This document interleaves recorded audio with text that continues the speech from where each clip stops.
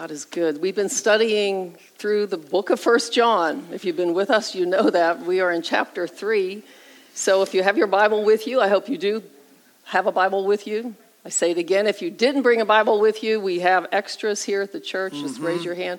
It's so important that you learn to look at the Bible, whether it's an electronic device. I prefer paper myself, but I go back and forth. Anybody need a Bible? Everybody got one, all right. Turn in your Bible to 1 John chapter 3. We're going to go through verses 11 to 18 this morning. And these verses focus on the word love, which is really a fundamental aspect of our faith. I mean, I know we've all heard God is love. We hear about the love of God, but I think it's very important for us to understand the kind of love God's talking about. And actually, the hardest part is actually walking it out and Amen. The true love of God. And so let's pray before we begin to enter into the Word of God. Father, we just thank you for your holy written word. We ask you, Holy Spirit, you're the teacher of the church. We acknowledge you as the revealer of truth. Unveil the Word of God to us this morning, Lord, to each one of our hearts, and help us to understand better the meaning of this word love that you have written in your word. Help us, Lord, then also give us grace to walk it out in our lives, Father, so that we can be a witness of you in the world and bring you glory. In Jesus' name, amen. Amen. Amen. Amen. So let's start reading in 1 John chapter 3, verse 11. Verse 11. This is the message you have heard from the beginning. We should love one another. We must not be like Cain, who belonged to the evil one and killed his brother. And why did he kill him? Because Cain had been doing what was evil and his brother had been doing what was righteous. So don't be surprised, dear brothers and sisters, if the world hates you. If we love our brothers and sisters who are believers, it proves that we have passed from death to life. But a person who has no love is still dead. Anyone, this is verse 15, anyone who hates another brother or sister is really a murderer at heart. And you know that murderers don't have eternal life within them. We know what real love is because Jesus gave up his life for us. So we also ought to give up our lives for our brothers and sisters. If someone has enough money to live well and sees a brother or sister in need but shows no compassion, how can God's love be in that person? Verse 18, dear children, let's not merely say that we love each other. Let us show the truth by our actions. And so it's clear when we just read this little portion of Scripture that love is a fundamental aspect of our faith. It's a reflection of our relationship to God, like how much we love God, but it's also a reflection, it even says here, of the trueness of our salvation. It shows that we're children of God when we walk in the love of God. And so we all know that Jesus said the first commandment was what? To love God with all of our heart, soul, mind, and strength. And then he said the second commandment was like it, to love our neighbor as ourselves. And so my love, your love for God is not meant to just be expressed this way. It's like I just love God. It's the people just bug me. But our love for God is also expressed through our love for people. Yes. Because God loves people. And guess what? Like we are his hands and feet in the earth. So we are to be the expressions of his love to the people that he loved. This is why he sent Jesus to die for the sin of the world so that we could be in relationship with him. So this is important that we understand. And so John is saying here, this love is not any kind of a new message. It's something that we heard from the beginning. And you can only imagine John being a disciple, being with Jesus for 3 years, how much he heard about the love of God. I mean, John, who wrote the Gospel of John, like just think about those chapters if you've read them. Most of us have in the Gospel, 14, 15, 16, 17. It's filled with these words about God's love for us and what that means. And then our love for God and how it's expressed through our obedience back to God. And then, then Jesus says that we should have love for one another, that this is actually how the world's going to know the Father through the church's love for one another. Yeah. And so this is not a love like the world uses the word love. It's really far from it. Far from it. Come on now. I mean, because worldly love is a love that, we think about romantic love, or we love our dog, we love our pizza, we love a lot of things. We say we love a lot of things. But worldly love is like based on something that makes you feel good. I love this because, it makes me feel so good. So it kind of turns in on yourself, and it could be fickle because we all know that we can love somebody one day and then they do something wrong to us and it's like, I don't love you anymore. And so that love is not based on, it's based on getting something for myself. But Right. God's love is based in very opposite of that. It's a self-sacrificing love.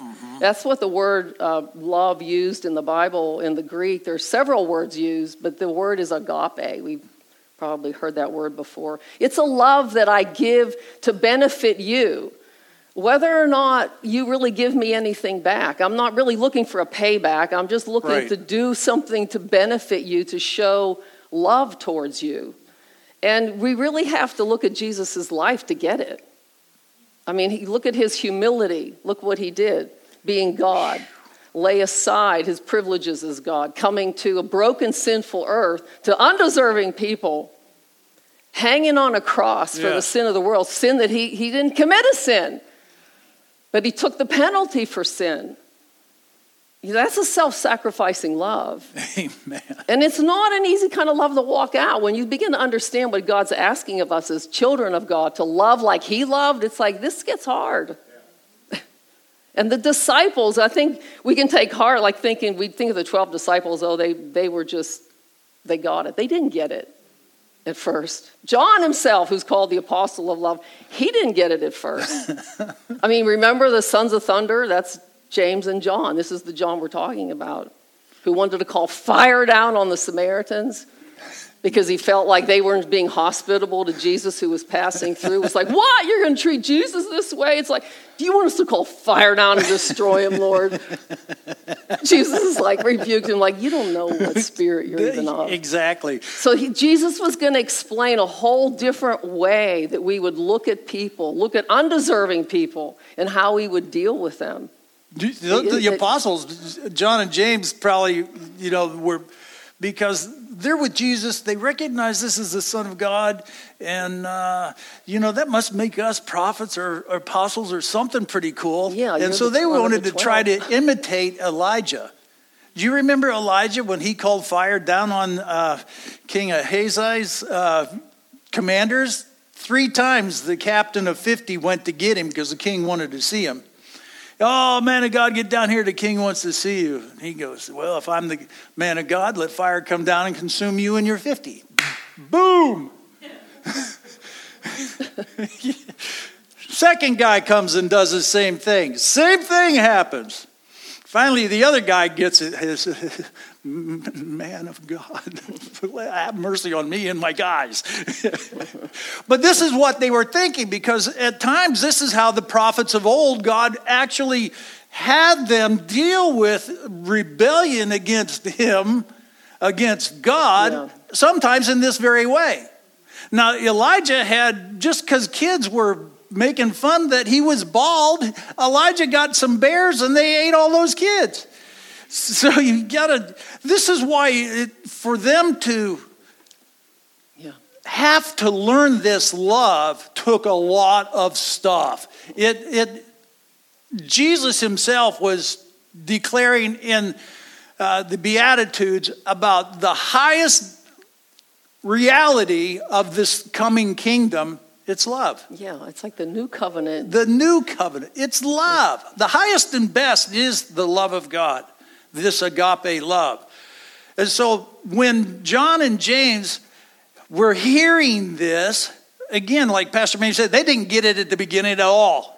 They had to be corrected. They had to have their egos dealt with, just like you and I. We're learning this kind of love.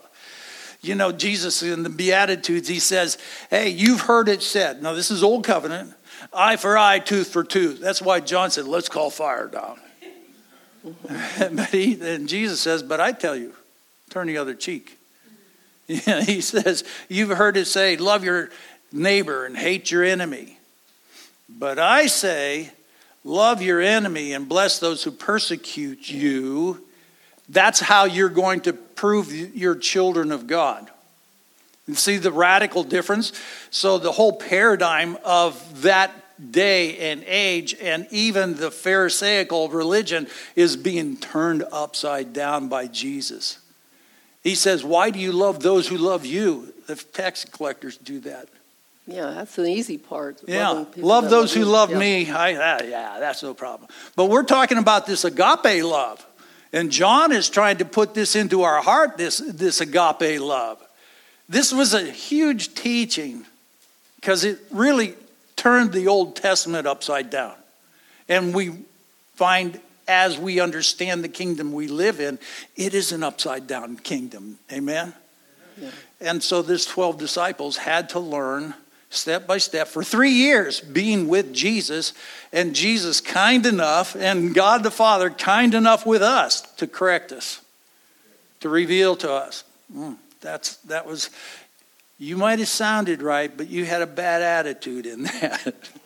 And so this is how God is trying to develop this love within us, for sure, because it's important for us to walk in the things that the kingdom presents as valuable.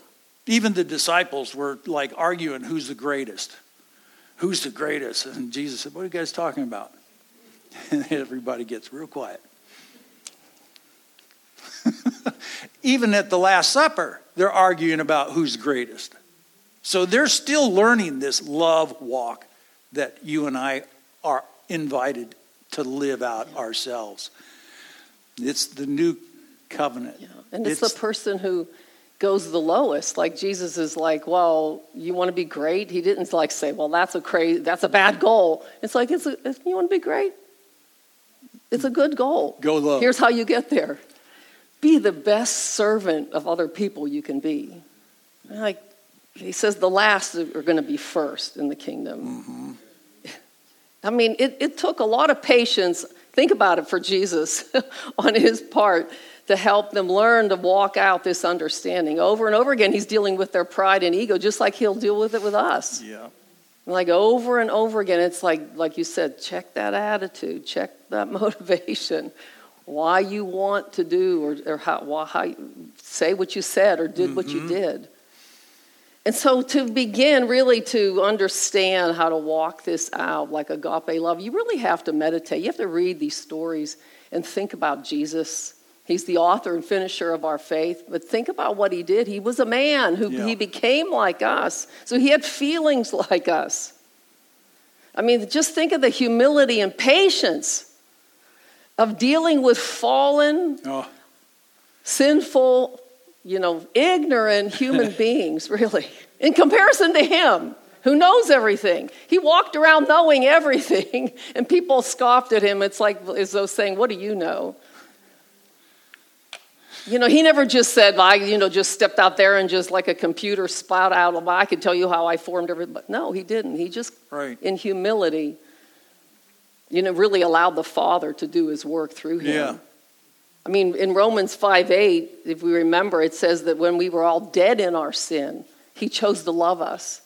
So we were unworthy. We were dead in our sin. Mm-hmm. And he still looked at us and said, I want you. And I'm going to do something to benefit you in love so that you can be with me. Yeah.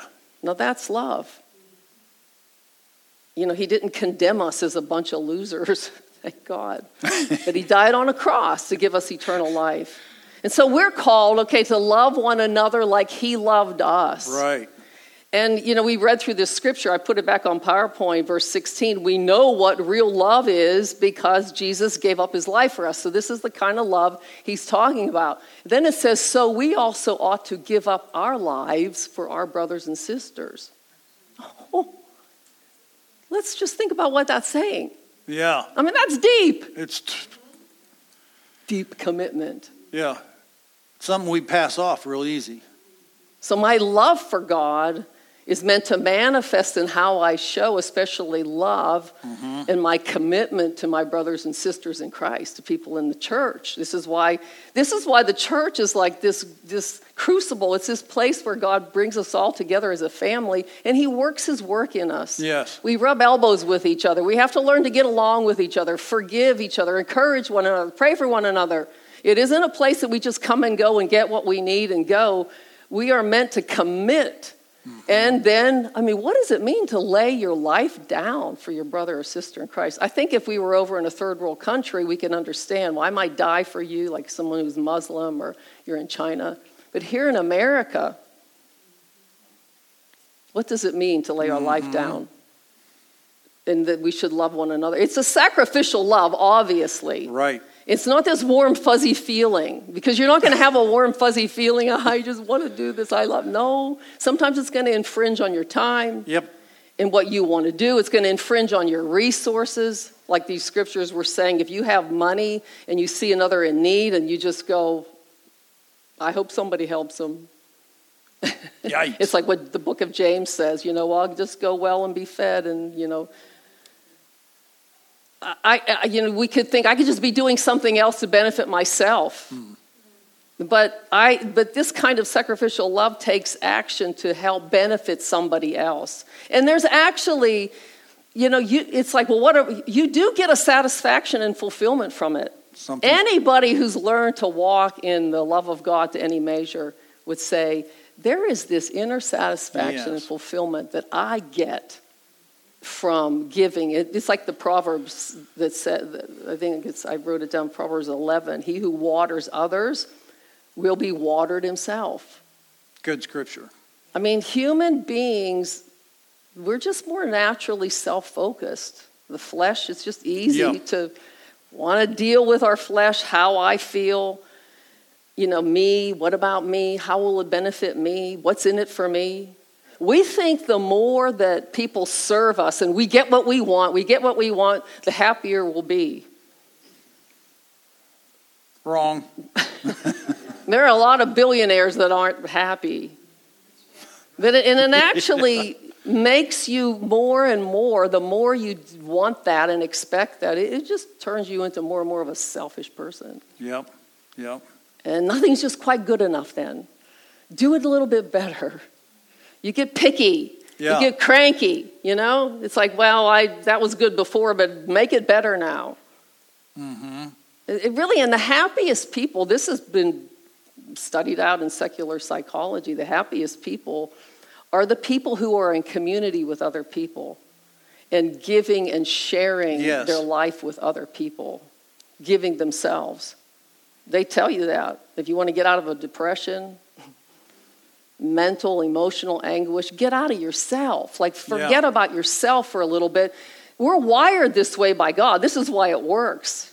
Because Jesus did the same thing. There's this inner satisfaction, like it's more blessed, Jesus said, to give than to receive. It's nice to receive. We all want to receive sometimes, but we cannot have the paradigm of our life just, what about me? What can I get out of this? And Jesus said if you cling to your life, like if your first concern is always, again, about me, yourself, you're never going to find yourself or true life. He tells us this because he says it's by forgetting about ourselves and looking to him. That's when you're going to actually find yourself, who you are, and you're going to find true life.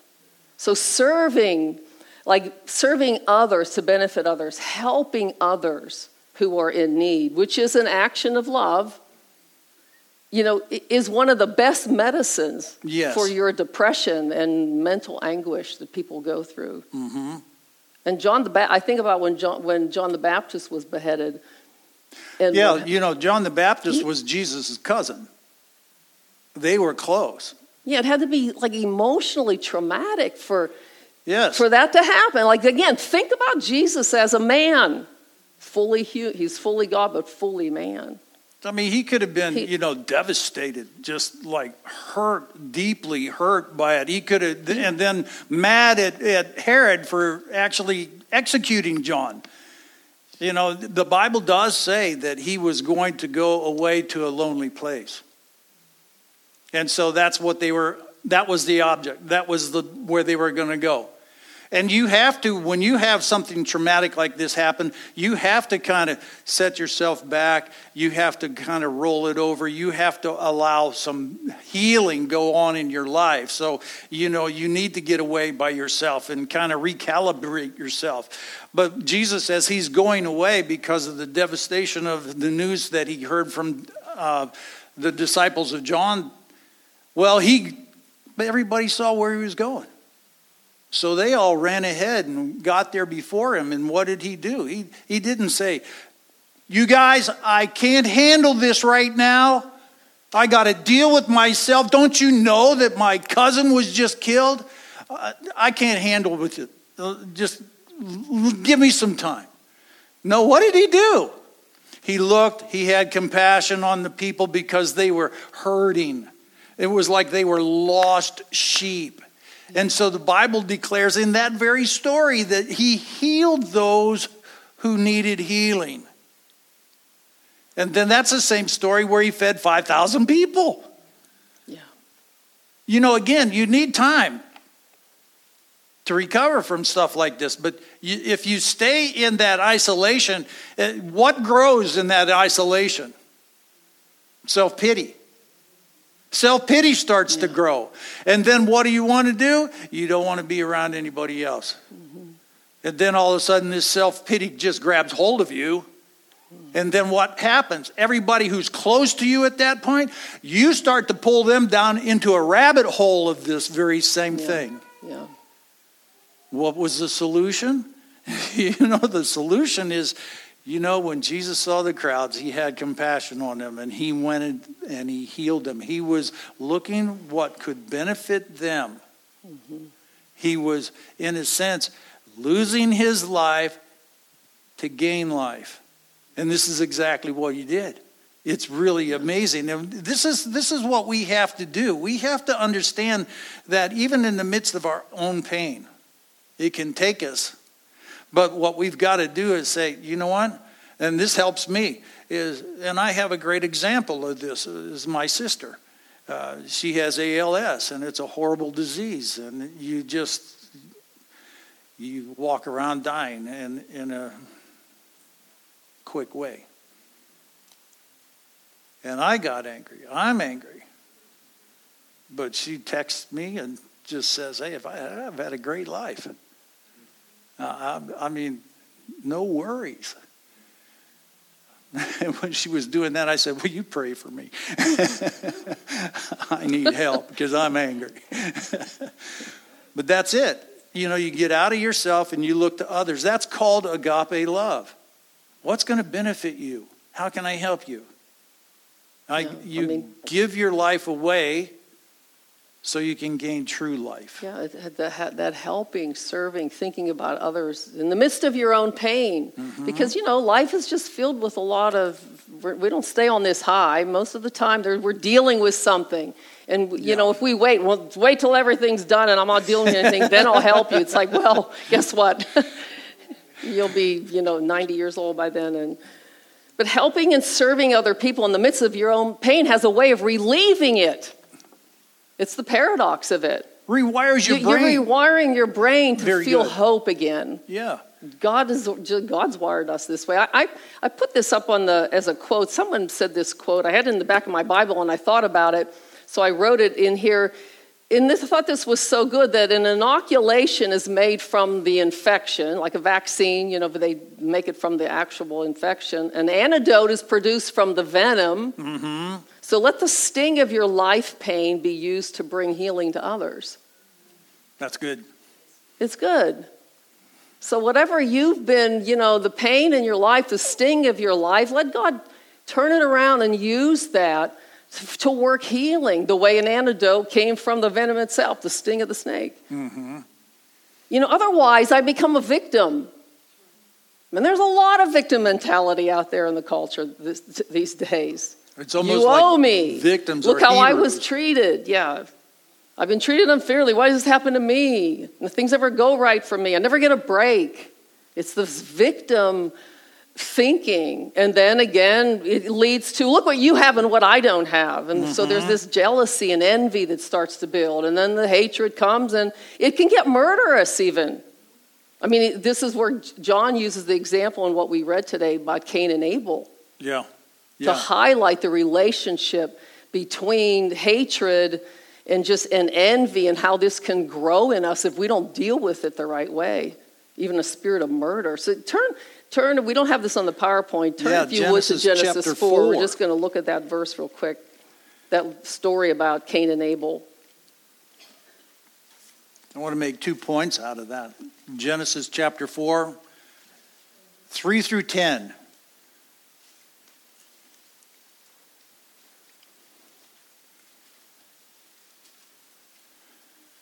Love to hear those pages turn. So it came about in the course of time that Cain brought an offering to the Lord, the fruit of the ground. Abel on his part also brought the firstborn of his flock and their fat portions. And the Lord had regard for Abel and for his offering. But for Cain and for his offering had no regard. So Cain became very angry and his countenance fell. Then the Lord said to Cain, "Why are you angry? And why has your countenance fallen? If you do well, will not your countenance be lifted up? And if you do not well, sin is crouching at the door, and its desire is for you, but you must master it." Cain told Abel his brother, and it came about when they were in a field that Cain rose up against Abel and killed him. And the Lord said to Cain, "Where's your brother? Where's Abel, your brother?" And he said, "I don't know. Am I my brother's keeper?" Then he said, "What have you done? The voice of the blood of your brother is crying to me from the ground." Couple points I want to make in this. So that gives us an understanding about verse 13, because at verse 13 in 1 John it says, "Don't be surprised that the world hates you." It doesn't seem to fit in what he's talking about, but it fits very well. First point I want to make is that Cain brought an offering according to his own standard. He wanted to do it his way. Cain knew about the animal sacrifice because God actually taught Adam and Eve about blood sacrifice after he slew the animal and clothed them. Because Adam and Eve tried to clothe themselves with fig leaves. That was their own offering for it. But here what happened is, compare that to Abel's offering. It was the blood sacrifice. It says it was the first fruit, the firstborn of his flock. It says he gave him the fat portions of it. Cain offered according to what he wanted to offer. And the first fruits is what God is pleased with. The first fruit in Old Testament and New Testament is the tithe. You follow this through. You look and study it out. It's the tithe. That's what God, just like we believe here at this church, that it is very clear in Scripture that God is calling us to tithe. Amen. And to tell you the truth, if you study it all out, you don't actually give anything until you give something above your tithe. That's when you become a giver. It's the 10% of all your increase. But I think many in the church are like Cain. They give whatever they want or feel whatever it's okay. But you know, the key in this story is, which is God pleased with? He's pleased with Abel's first fruits offering. You know, look in verse 3. It does say that in the course of time, Cain brought to the Lord an offering of the fruit of the ground. Abel brought the firstborn of his flock. So an offering, different from first fruits. Totally. So there is a distinction there. Cain gets upset with God because his offering wasn't regarded. And he gets so upset, he tricks his brother and calls him out in a field, and he murders him. He murders him. And just like what it says there in 1 John, that Cain's deeds were evil, Abel's were righteous. It says, verse 12 in 1 John chapter 3 says, we must not be like Cain, who belonged to the evil one and killed his brother. And why did he kill him? Because Cain was doing what was evil and his brother had been doing what was righteous. Verse 13, so don't be surprised, dear brothers and sisters, if the world hates you. The world will hate you because their deeds are evil and yours are righteous. People who are following Christ are trying to live a godly life. We're walking in holiness. We're walking in righteousness. And you understand that there's a supernatural reality that when we do that, what happens is those people who are outside the covenant will see you and they will feel guilty. They will feel condemned. And they'll blame you. They'll blame you because they don't want to change. But yet there's a spiritual reality. That's the Holy Spirit. He's convicting them of sin. And what he's doing that, just the same way he did with us, he convicts us of sin so that we would recognize we need a Savior. Mm-hmm. Yeah. The only way to get out from underneath that condemnation is Jesus Christ. Yeah. But the world doesn't want to change. That's why he says, don't be surprised if the world hates you. Jesus said there's coming a time that the whole world will hate us because of Jesus Christ. Yeah. And it's not because you're a nincompoop or I'm a nincompoop. It's because we walk in righteousness. Yeah. They don't like it because it convicts them. Yeah. And so how are they going to relieve it? We'll get rid of you, just like what Cain did. Mm-hmm.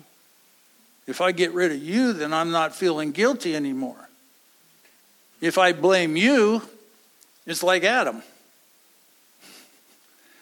It's that woman you gave me, Lord. He blamed God too in that, you know. It's that woman you gave me. I'm looking pretty good at that. Blame shifting. But see, this is why the world will hate us.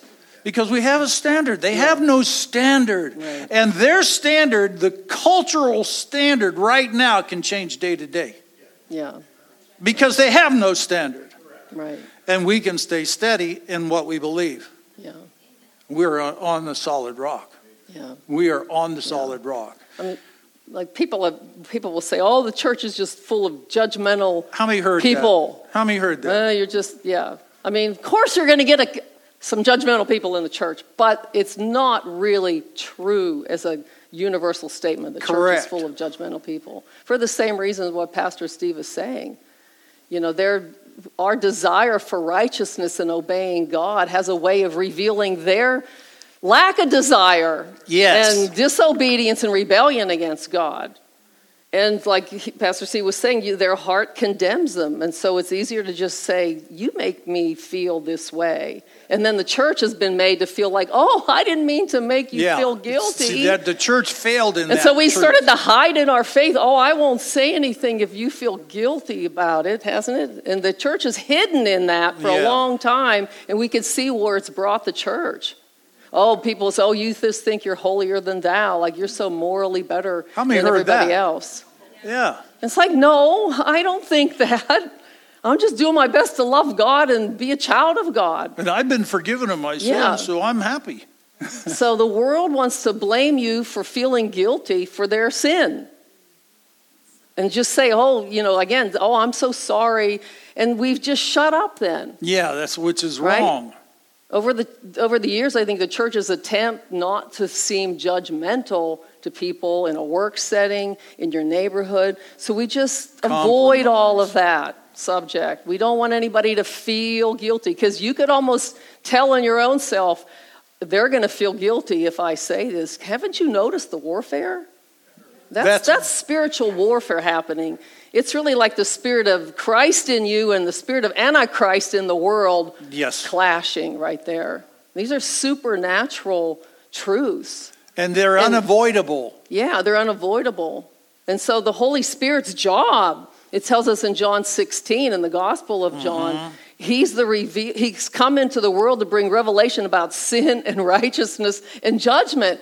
So it's like if we get afraid to go there or just be the people that represent some of that, then this is the problem with the church. The church wants to just stay hidden and hold hands with everybody and say, we're all children of God and we accept everything. I'm a compromiser is what they're saying. Sing Kumbaya together. But go to John chapter 3, verse 36.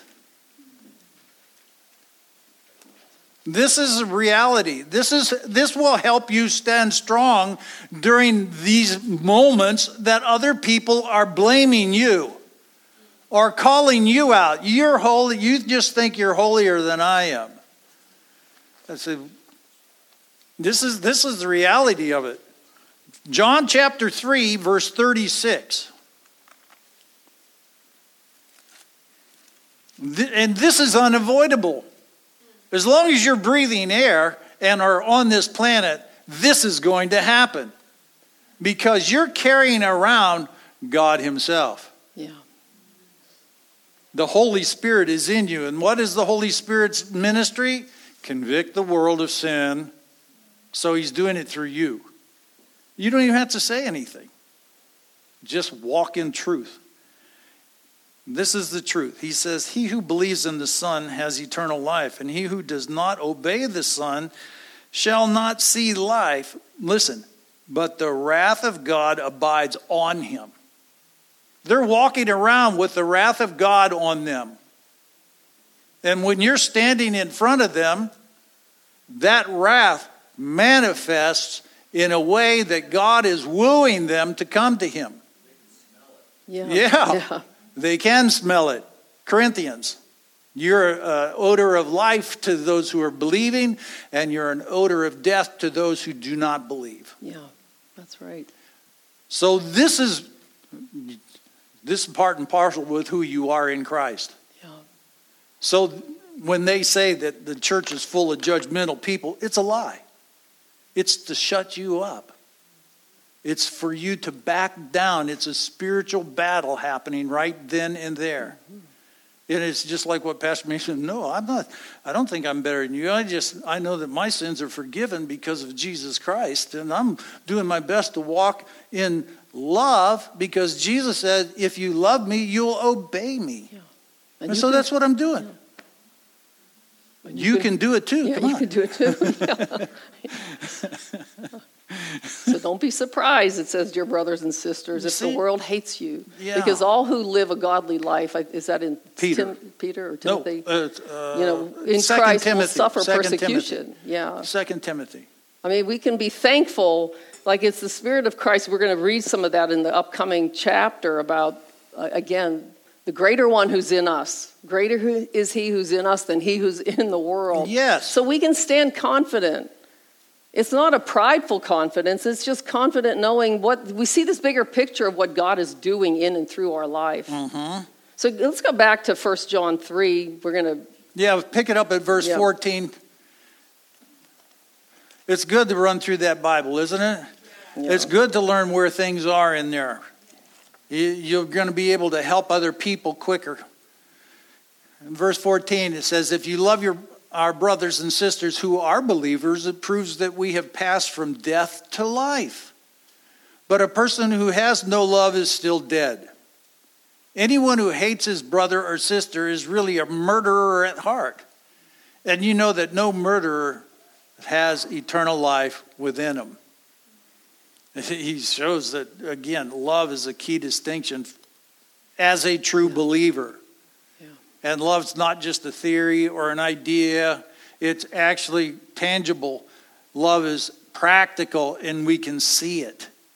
This is really important for us. I mean, you can claim a lot of things about what you believe and how much you love Jesus. But in truth, like just in John 14:15, Jesus really says, show me. Because he says, if you love me, you'll obey me. Yeah. So it is practical. It is tangible. Mm-hmm. And again, this love that we're talking about, this love that John learned, remember, he wanted to call fire down and destroy a whole town. But he learned this love. It is self-sacrificing. It's for the welfare and the good of other people. And then he goes, you ought to lay your life down for your brothers and sisters. You know what that means? It means lay your life down for your church. For your church. You ever think of it that way? Because you think about, I laid my life down for my brothers and sisters. Oh, sure, I'd do that. No, but then you start to think about it. It says, lay your life down for your brothers and sisters means you lay your life down for your church. You know, you're the church. Not that this building isn't a church. This is kind of the church meets in this building. But think about it. Lay my life. You know, we're in America again, like Pastor Mamie said earlier. We're not in China where we are going to be killed if they catch us. And you might be the guy that I'll run slower so everybody else can get away and they'll just get me. Or you might be in Nigeria. Well, they're burning down villages and churches with people in it. But again, how do we show our loves for our brothers and sisters here at Community Life Church?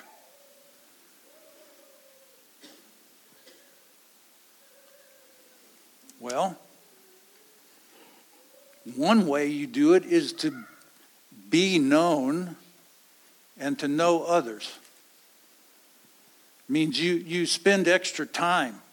You care about them. You find out, hey, how's your life going? What's going on here? You know, is there something I could pray for you about? You know? That means your focus, your interest is in somebody else, not just, all right, did I get what I needed? You know, worship wasn't that good. I'm going to, you know, worship wasn't for you. Worship was for God. Yeah. Amen. Jesus showed us to lay down his life for the benefit of others. You know, do you tangible way to show love, a practical way? Are you praying for the pastors that we bring fresh manna to you, fresh insight and wisdom from the Word of God, so that you're strengthened in your inner man, that you can actually prepare yourself in case you are tortured, you do not deny Christ. I mean, this is really what we're trying to put in you, that you have the strength to go through torture and not give up on life in Christ. We're not trying to tickle your fancy. Church is not a popularity contest.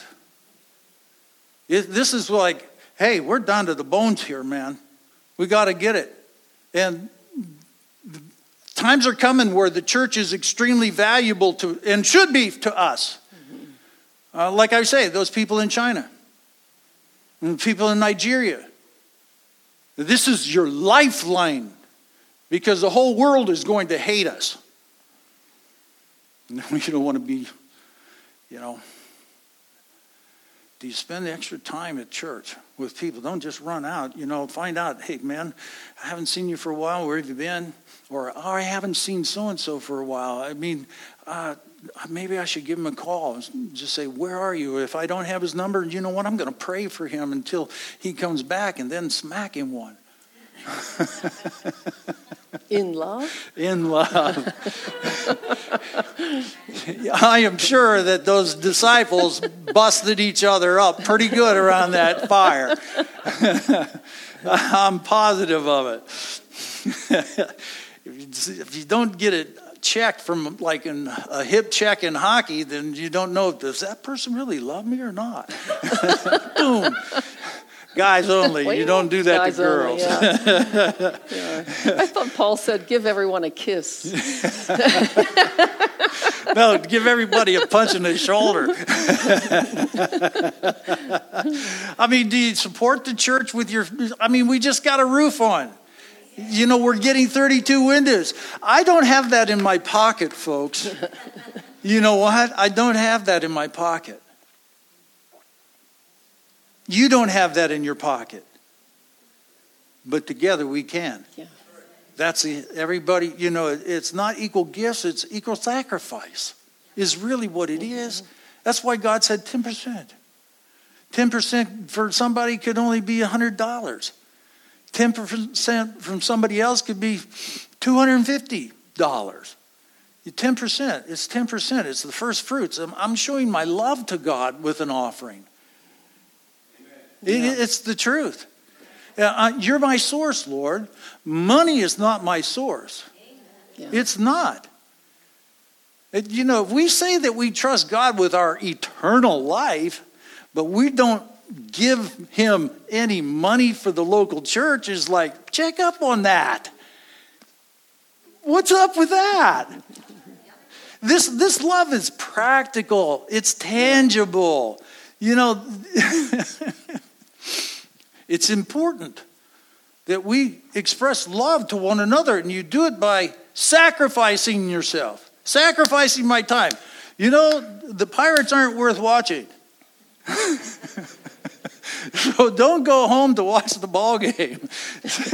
Say, hey, what are you doing? You don't want to go out to lunch? There's a start, isn't it? I mean, we need to show each other that we love one another, and we're willing to give up our life for one another. Serving somewhere. There's a lot of places to serve in the church. Even to just say, well, where would I start? Well, you could always just come and ask. Is there any place, Pastor, that you need some help? Well, come on. The answer is yes. It's always yes. Yeah. Even if you're doing something that everybody else is doing, the answer is always yes, because he who waters will be watered himself. Yeah. You're going to get out of yourself and start serving, then there's something supernatural that happens. Absolutely. I can't explain it, but it's the life of God coming in you. And it's actually, Jesus is pleased with you because he's saying, they're on their road to becoming great in the kingdom.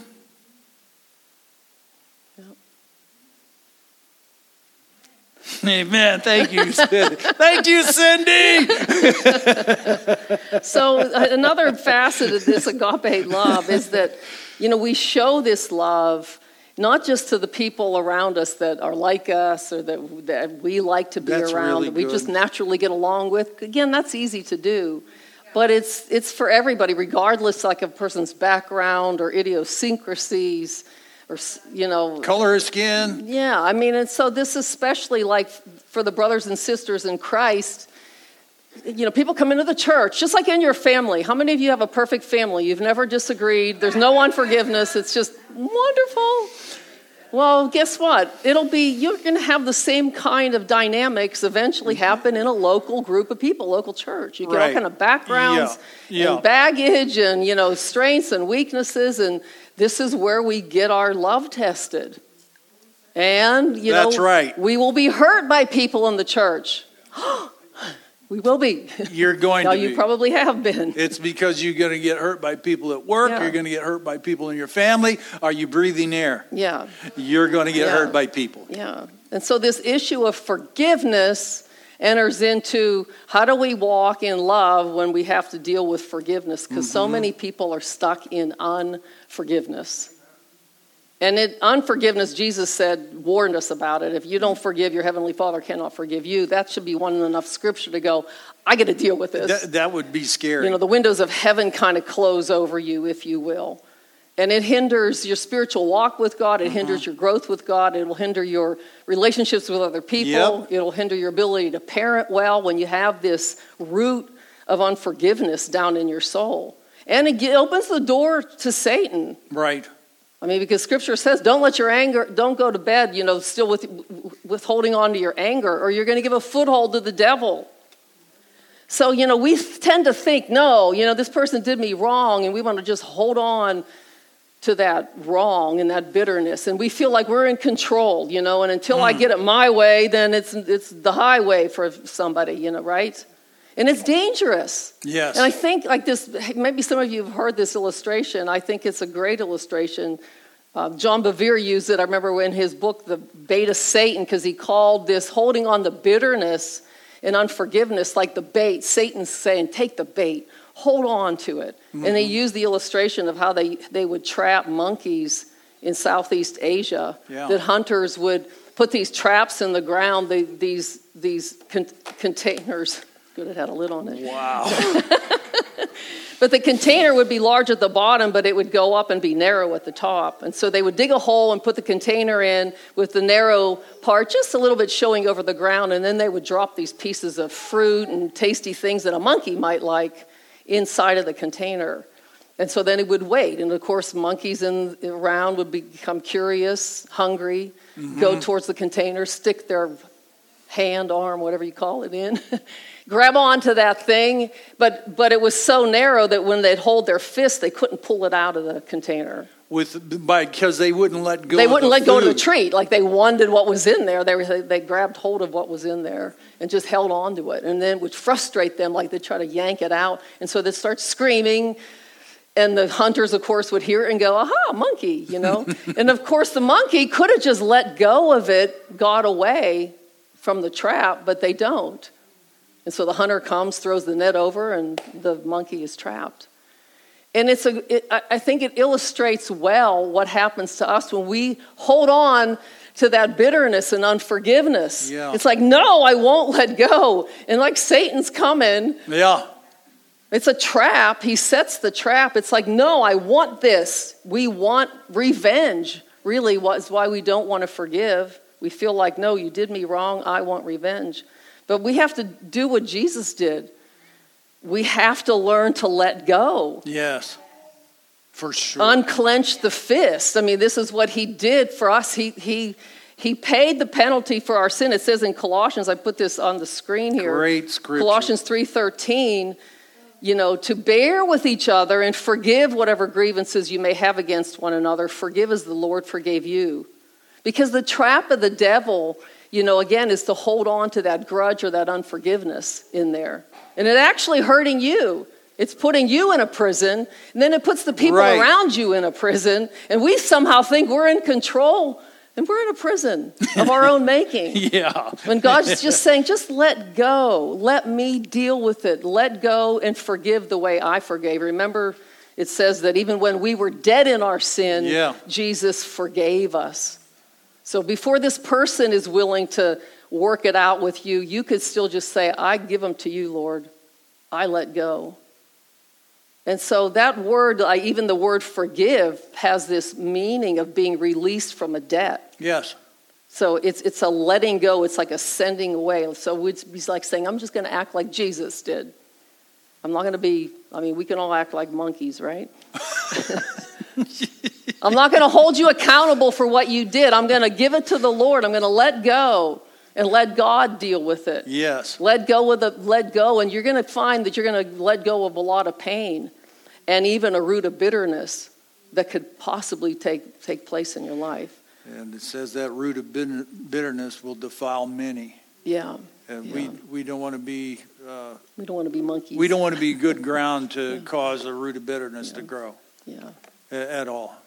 What we read today, verses 11 through 18, it really helps us understand that love is a foundational reality of our faith.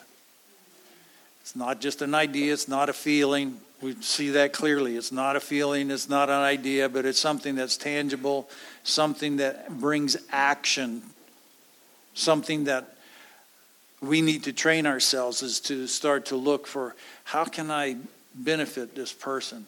How can I help their life get better? It might only be praying for that person, but do it. Don't just say, I'll pray for you. I think we've all done it. I'll pray for you. Sometimes you have to train yourself to do it right then. Haven't you learned that? It's like I can say that, then Jason Brewer's really good at that. Just do it now so that we... I'll pray, I'd say, pray with me. And he grabs my hands and starts praying right then and there. It's like, oh yeah, that's right. That's how you do it. Yeah. But Jesus said the world will know us by our love for one another. Yeah. It's a big responsibility that God is placing on his people to love one another, to give up our lives for one another. Yeah. We all know that we can do better at that. But we have to make that a priority. Love is the foremost thing in our kingdom. We're all waiting to get to heaven. We all want to get to heaven. But are we prepared for the atmosphere of heaven? Does our love walk kind of make things an easy flow into it? All of us can do better. Every single one of us. And the truth is we never arrive, but the key is that this is what pleases God, is if we start to love one another, we value one another, we're willing to spend our time with one another. So Heavenly Father, I'm asking you to write these things on our heart. Bring these things to the forefront of our mind. We want to do this. But just like your disciples, we need to be changed from sons of thunder and monkeys to children of the living God that actually practice the love walk, the agape love, the God kind of love. Your truth says that the love of God has been shed abroad in our heart, and Lord, the times we want to define it our own selves instead of allowing you to define it for us. So we're asking you for help. We just need help, Lord. Help us. We want to be sensitive to your Holy Spirit.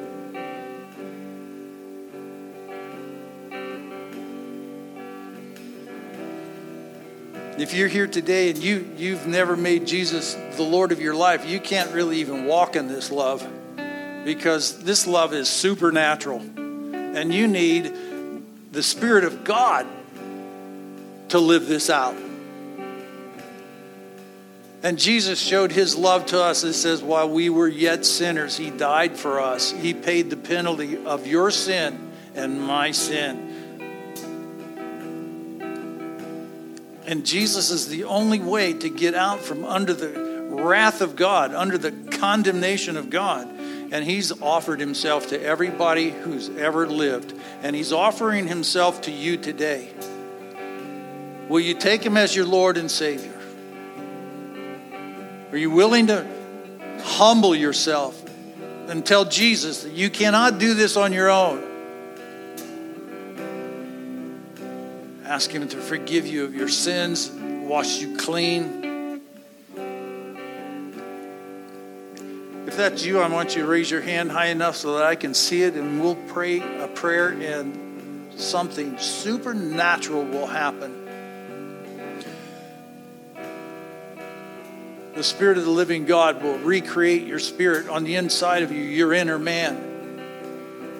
When you yield yourself to him like that, and then the Bible says all of the angels will have a party because in celebrating your salvation. Anyone at all.